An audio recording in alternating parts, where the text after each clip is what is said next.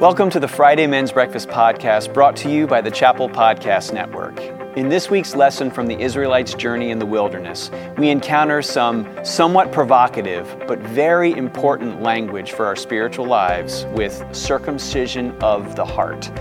So open your Bibles to Deuteronomy chapter 10 and join us as we continue to learn how the journey from bondage to freedom points us to Jesus Christ.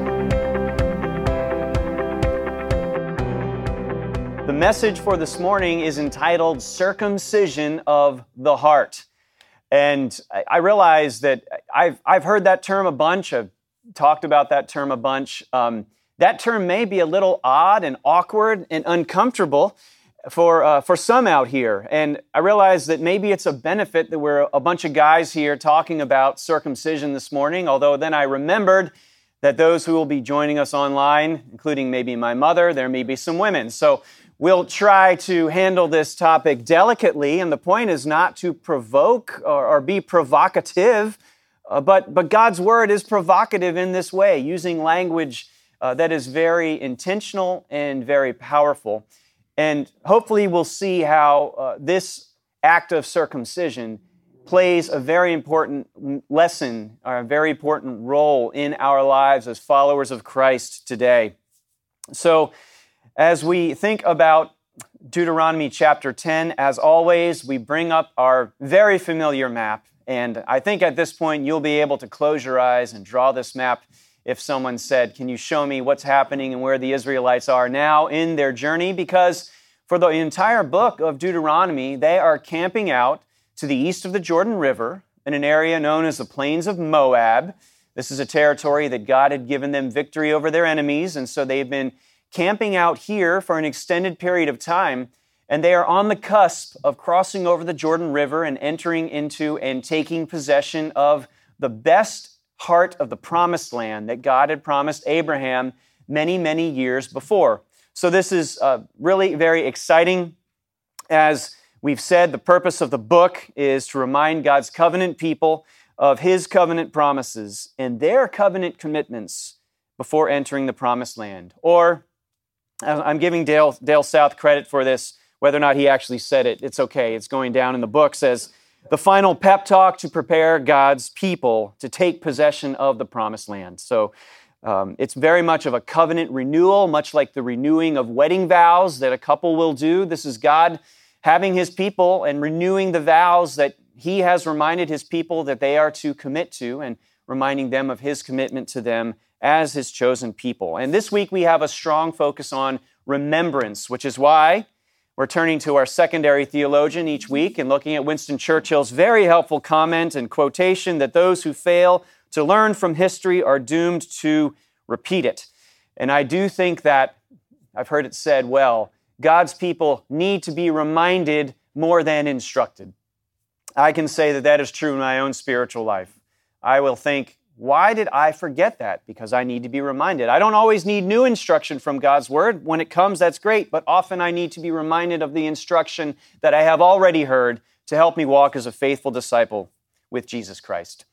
So our structure for this morning from Deuteronomy 12 and the first part of Deuteronomy 10 and the first part of 11 is requirements, remembrances, and reasons. So let's start with the requirements. And we will start in chapter 10, verse 12. And as we think about ourselves and we think about the Israelites, hear these words that God has spoken through Moses and allow those to minister to you in this moment. Very challenging words here. Verse 12, "And now Israel, what does the Lord require of you?" Another way to translate require is, what does He ask of or ask for you?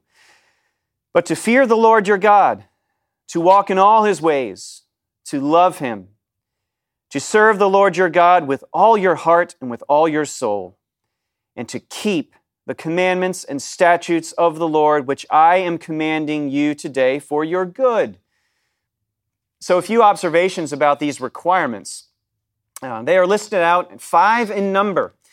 We have fearing God, which refers to that reverential awe that we are to experience when we think about God and His holiness and His majesty and His perfection. And we think about ourselves as those who are sinful and in need of forgiveness in relationship with Him. Fearing God. Other ways that this word is translated, even in this passage, are awesome or terrifying.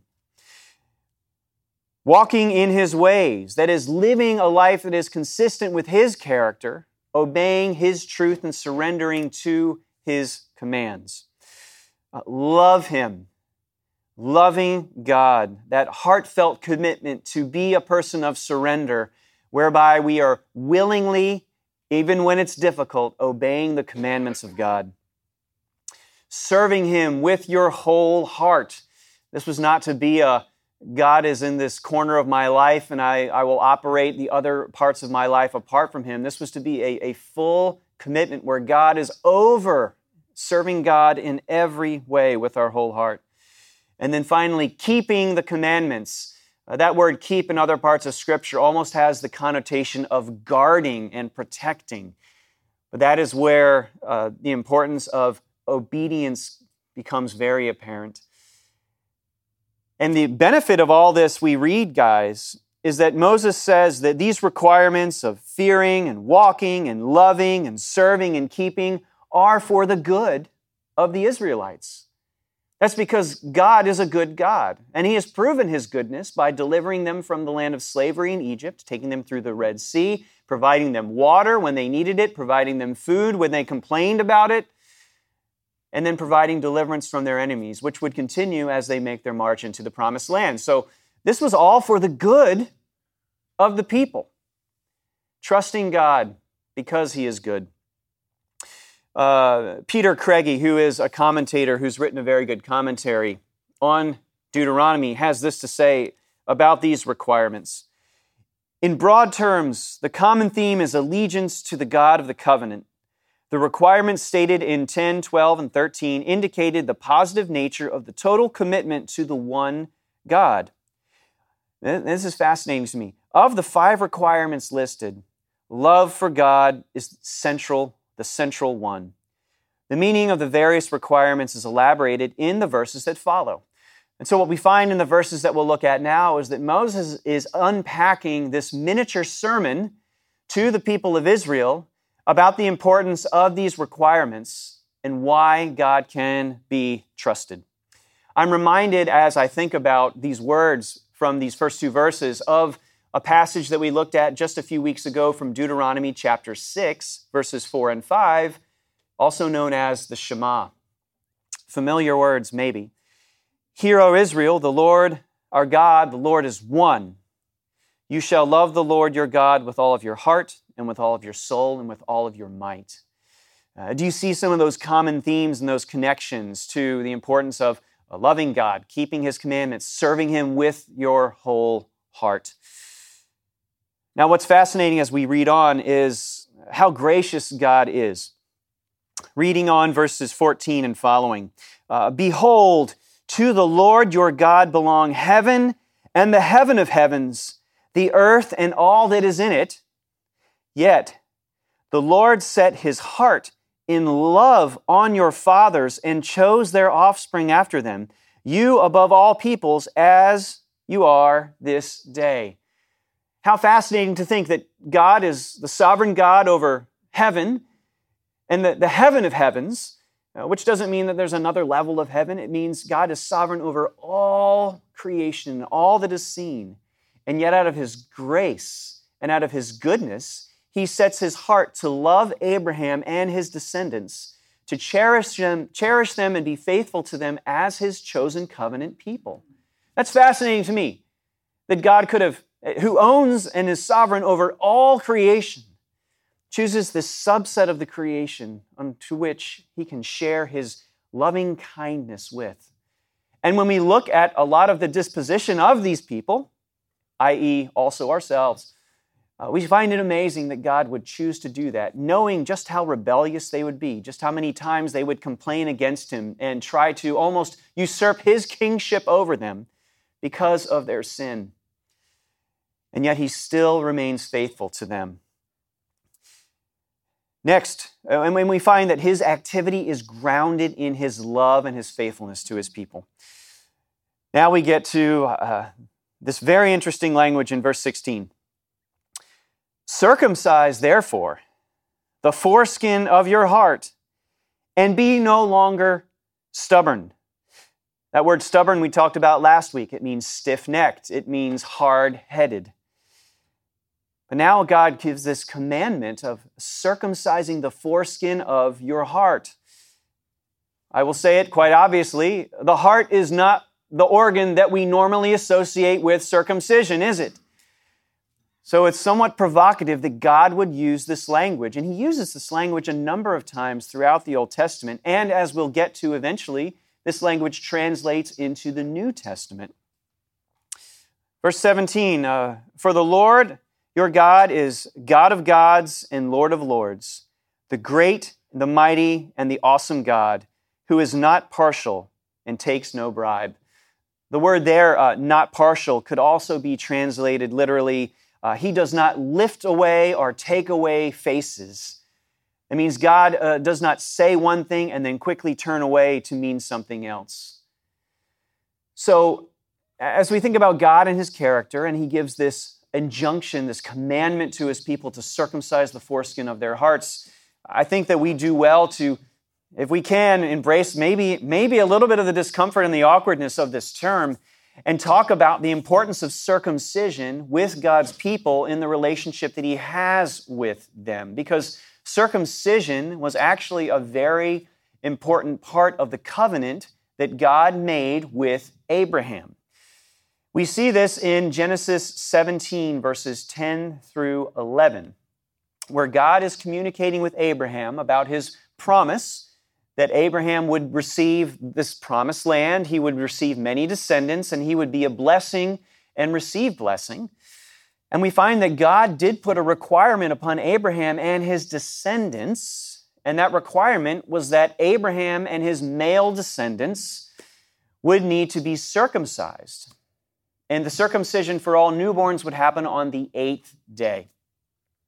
But God says these words and speaks these words to Abraham in Genesis 17, 10 and 11. This is my covenant which you shall keep between me and you and your offspring after you. Every male among you shall be circumcised, and you shall be circumcised in the flesh of your foreskins, and it shall be a sign of the covenant between me and you. So a few thoughts to unpack here, guys, as we embrace this interesting language. And it's fascinating to think, first of all, that this act of circumcision was a sign of the covenant that God was making with Abraham. And as we look at the different covenants of the Bible, the covenants often were accompanied with a sign, a visible reminder of God's promise and the people's promise to remain faithful in response. So we think about the covenant with Noah. Does anybody know what the sign was that God provided as a reminder of that covenant? A rainbow, right. We have here the covenant with Abraham, and the sign there was circumcision. We have even the covenant with David. The sign there would be someone to rule on the throne for David, as a descendant of David's for all of time. So God provides these signs as a physical reminder of this deeper spiritual reality that was to speak of the importance of the covenant. And this was an act of obedience that Abraham and his male descendants would have to take on. Now, interestingly, God will say that anyone who does not, every male who chooses not to be circumcised is intentionally cut off from the community. So there is intentional language here that essentially says, choose to either be cut or be cut off. And that's some of the wordplay of the Hebrew that works itself into this language. Now, this is all a bit of a medical aside here as I was reading up on this, because I wondered, of all the things that God could have chosen as a sign and all of the acts that God could have chosen to have Abraham's male descendants take part in, why this act of circumcision? And it's very interesting as you look into the benefits of this from a medical standpoint. It is actually a very clean way for the male body to operate. It reduces the amount of bacteria in that part of the body. And so in a sense, it was a reminder of a cleansing that would come as God has created this faithful covenant with Abraham, and people would respond to that. Even the injunction and command to circumcise on the 8th day, before anesthesia was available, medically it has been proven that the level of vitamin K that is produced in the male baby in that part of the body is at its height at the 8th day. Any circumcision before that day would lead to hemorrhaging that would be difficult to heal. It's just amazing that God, even in His sovereignty and omniscience and knowledge of medical technology before we even knew about it, would make this commandment and then would have that be on the 8th day. But one writer writes that one of the most significant aspects of circumcision is the promise that God would bless Abraham and his seed and make them prosperous and make them numerous like the sands on the seashore. So that meant that every time that a husband and a wife would come together in marital intimacy, there would actually be a reminder that God had promised Abraham, you will have many descendants. And their coming together would give the opportunity for more of those descendants to be added to Abraham's seed. I just think it's fascinating. Yes, maybe a little bit awkward to think about, but the Bible's full of awkward stuff. So we embrace the awkwardness and we say, praise be to God that He is wise and that He can be trusted. And so that's a bit of the background about why circumcision on a physical level was important in this relationship with Abraham and all of his male descendants. And because of that, all of the community. So we find in this that the physical circumcision reminded the descendants of Abraham of their collective covenant commitment to the Lord. On a spiritual level, we find that God is now using language of physical nature to apply to the spiritual lives of His people, that physical circumcision referred to the inner commitment or disposition of surrender and obedience to the Lord that is necessary for one to fulfill those requirements of loving God, of walking in His ways, of serving Him with your whole heart. So we find God applying this interesting language of circumcision to the heart because the heart is essentially to be rended and cut and surrendered in ways that allows the individual to fully commit to the covenant that God has asked them to. It's fascinating. It's fascinating to think about. As we get into some of the New Testament ramifications for this, we'll see how this language carries over in some very interesting and very important ways for us as followers of Jesus Christ today. So Moses continues by talking about really some of the reasons why it's so important for the Israelites to allow their hearts to be circumcised. We've already noted that God is awesome, He is not partial, and He takes no bribe. We continue on in verse 18. He executes justice for the fatherless and the widow and loves the sojourner, giving him food and clothing. Then the commandment of love the sojourner, therefore, for you were sojourners in the land of Egypt. So we find that God is calling His people to an ethic that is consistent with what God has already done. God has been generous and God has been gracious. Even though He is almighty, He has been also immanent with His people and He has been present. And He has even been present with those who are not originally part of the Israelite community to invite them in, the sojourner. And God says, be kind to them because at one point you were sojourners in a foreign land. Now invite those foreigners into your community so that you can allow them to experience a life-giving relationship with me, the one true God.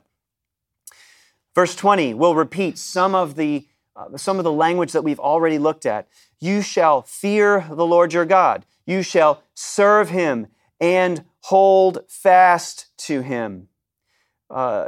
This idea of holding fast is the same word that maybe we're familiar with when we read about at every wedding. You're often hearing this passage from Genesis chapter 2 that a man shall leave his father and mother and shall cleave to or cling to or hold fast to his wife, and the two shall become one flesh. That word for cleave or cling is the same word in Hebrew that's used here to hold fast.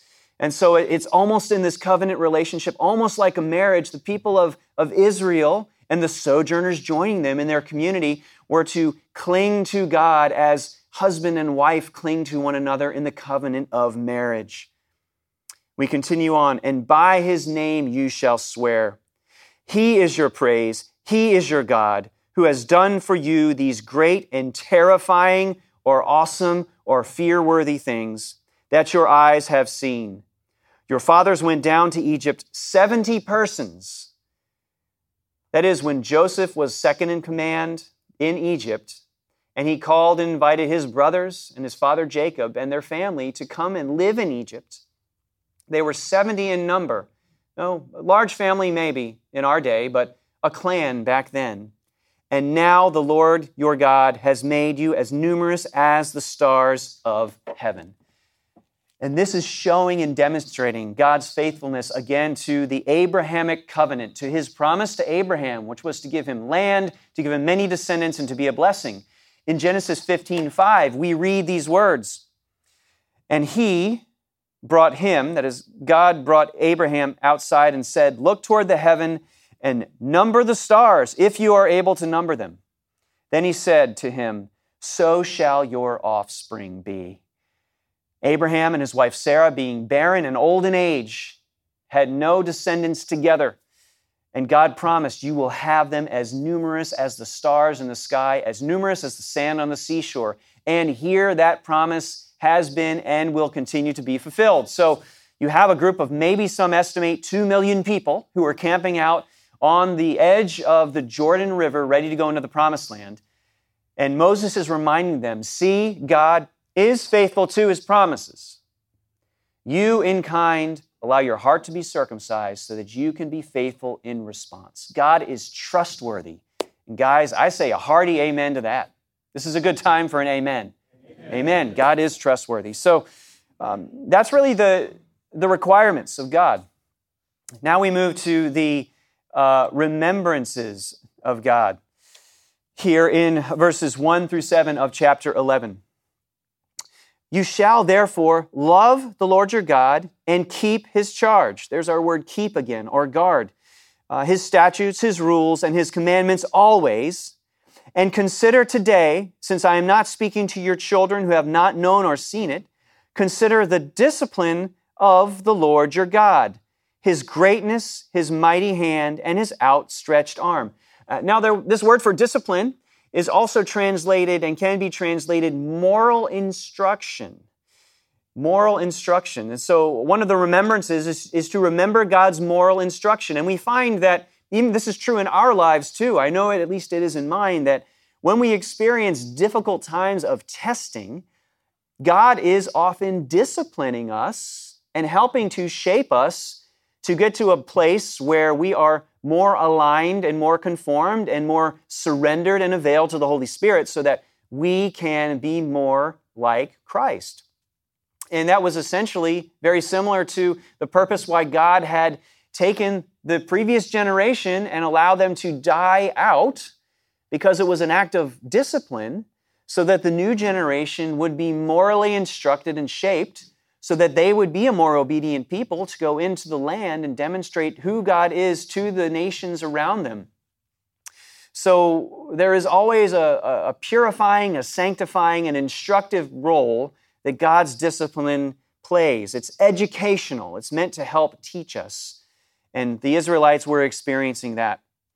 Verse 3, remember also his signs and his deeds that he did in Egypt to Pharaoh, to the king of Egypt, and to all his land, and what he did to the army of Egypt, to their horses and to their chariots, and how he made the water of the Red Sea flow over them as they pursued after you, and how the Lord has destroyed them to this day, and what he did to you in the wilderness until you came to this place, and what he did to Dathan and Abiram, the sons of Eliab, the son of Reuben, and how the earth opened its mouth and swallowed them up with their households and their tents and everything living thing that followed them in their midst of all Israel. For your eyes have seen all the great work of the Lord that He did. And so Moses tells the Israelites, don't simply remember the moral instruction of the Lord, but remember God's miraculous redemption as well. Remember back to those days when you were in Egypt in the land of slavery and God brought you out and all that He did in the Red Sea. See Exodus chapter 14. And then remember how God even brought some disciplinary judgment upon peoples who were rebelling against Him and rebelling against Moses. This would include Korah, but the names here of Dathan and Abiram are mentioned. This is from Numbers chapter 16. Remember, God's people need to be reminded more than instructed. Those who forget the past are doomed to repeat it, right? So this is important for this act of remembrance to be a part for the Israelites, to remember how God gave this moral instruction, but He also was involved in miraculous redemption of their lives. As we think about our final section, we're going to be closing in on maybe the first half here of Deuteronomy chapter 11. As we move to the final section, which is the reasons, Deuteronomy chapter 11, verses 8 through 12. You shall therefore keep the whole commandment. Again, that word keep, to guard, it's repeated again. Keep the whole commandment that I command you today, that you may be strong and go in and take possession of the land that you are going over to possess, and that you may live long in the land that the Lord swore to your fathers to give to them and to their offspring, a land flowing with milk and honey. As we think about this section, gentlemen, and we think about the section that just preceded, the remembrance that we just looked at was looking to the past. This section is all about looking forward to the future. Forward to the future where God's promises would be fulfilled and God's people would be able to take possession of the land. And so that's why this word take possession is repeated several times, as they would take possession of this land flowing with milk and honey. It was a good land. It was a good promise. Verse 10, for the land that you are entering to take possession of is not like the land of Egypt from which you have come, where you sowed your seed and irrigated it like a garden of vegetables. But the land that you are going over to possess is a land of hills and valleys, which drinks water by the rain from heaven, a land that the Lord your God cares for. The eyes of the Lord your God are always upon it, from the beginning of the year to the end of the year. So, interestingly, God makes a comparison to the land of Egypt, which, by the way, received little to no rain.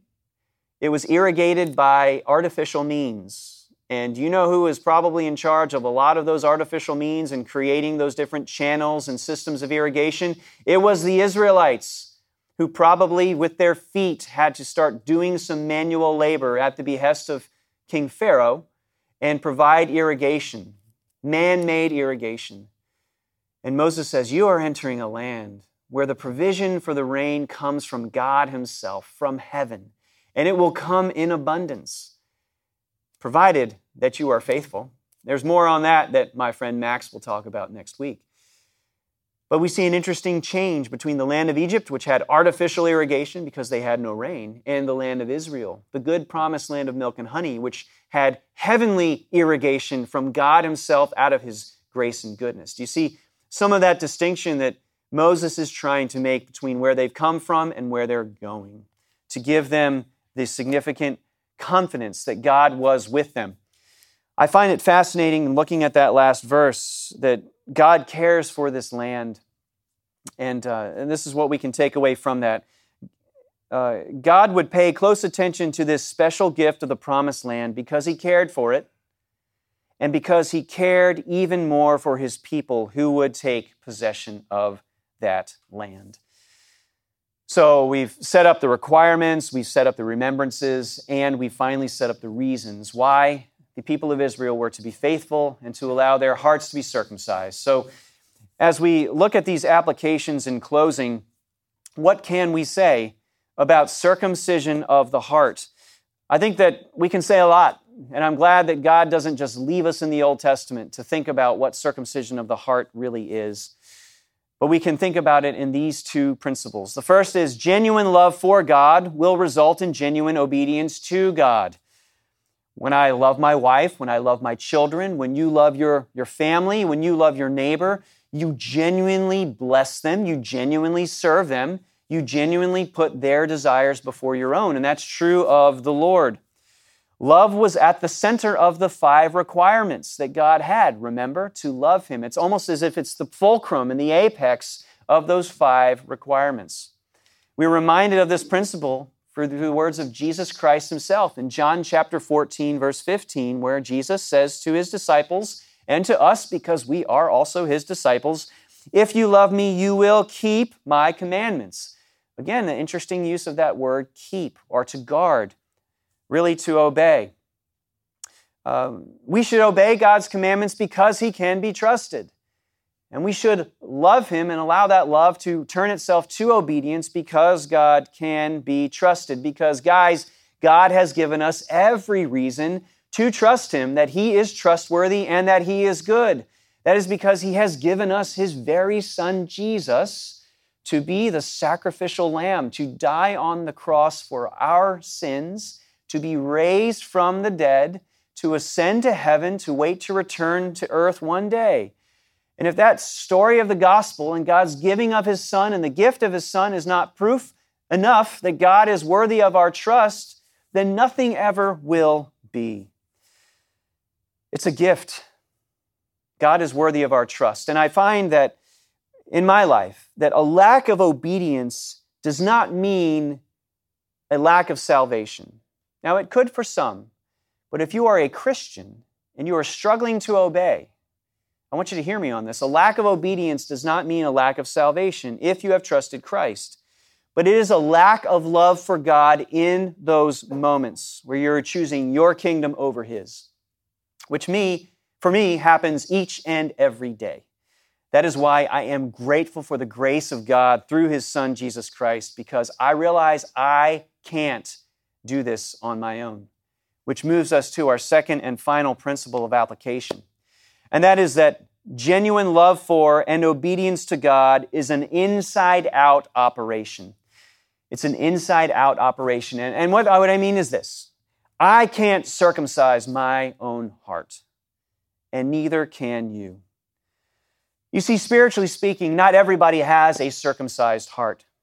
In fact, throughout pages of Scripture, we read language like in Acts 7:51, where Stephen is talking to the religious leaders of the day in Jerusalem, ironically, religiously dead, as Stephen speaks these words, which did not go over very well. You stiff-necked people, uncircumcised in heart and ears, you always resist the Holy Spirit. As your fathers did, so do you.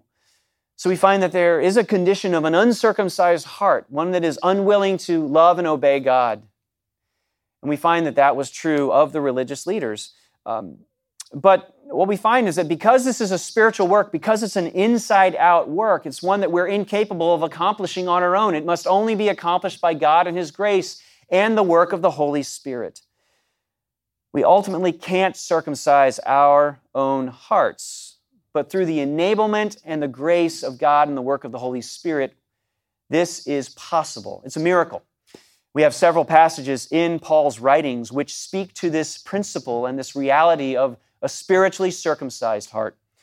In Romans 2, verse 29, "But a Jew is one inwardly, and circumcision is a matter of the heart by the Spirit, not by the letter. His praise is not from man, but from God." What Paul is writing about here is a true Jew, which Jew from Judah means to praise, one who truly praises, is not one who is an ethnic descendant of Abraham per se, but one who submits to and surrenders to God's commandments. In fact, he essentially communicates, it would be better for you not to be circumcised physically, but to obey the law spiritually, than it would be to be circumcised physically and disobey the law spiritually.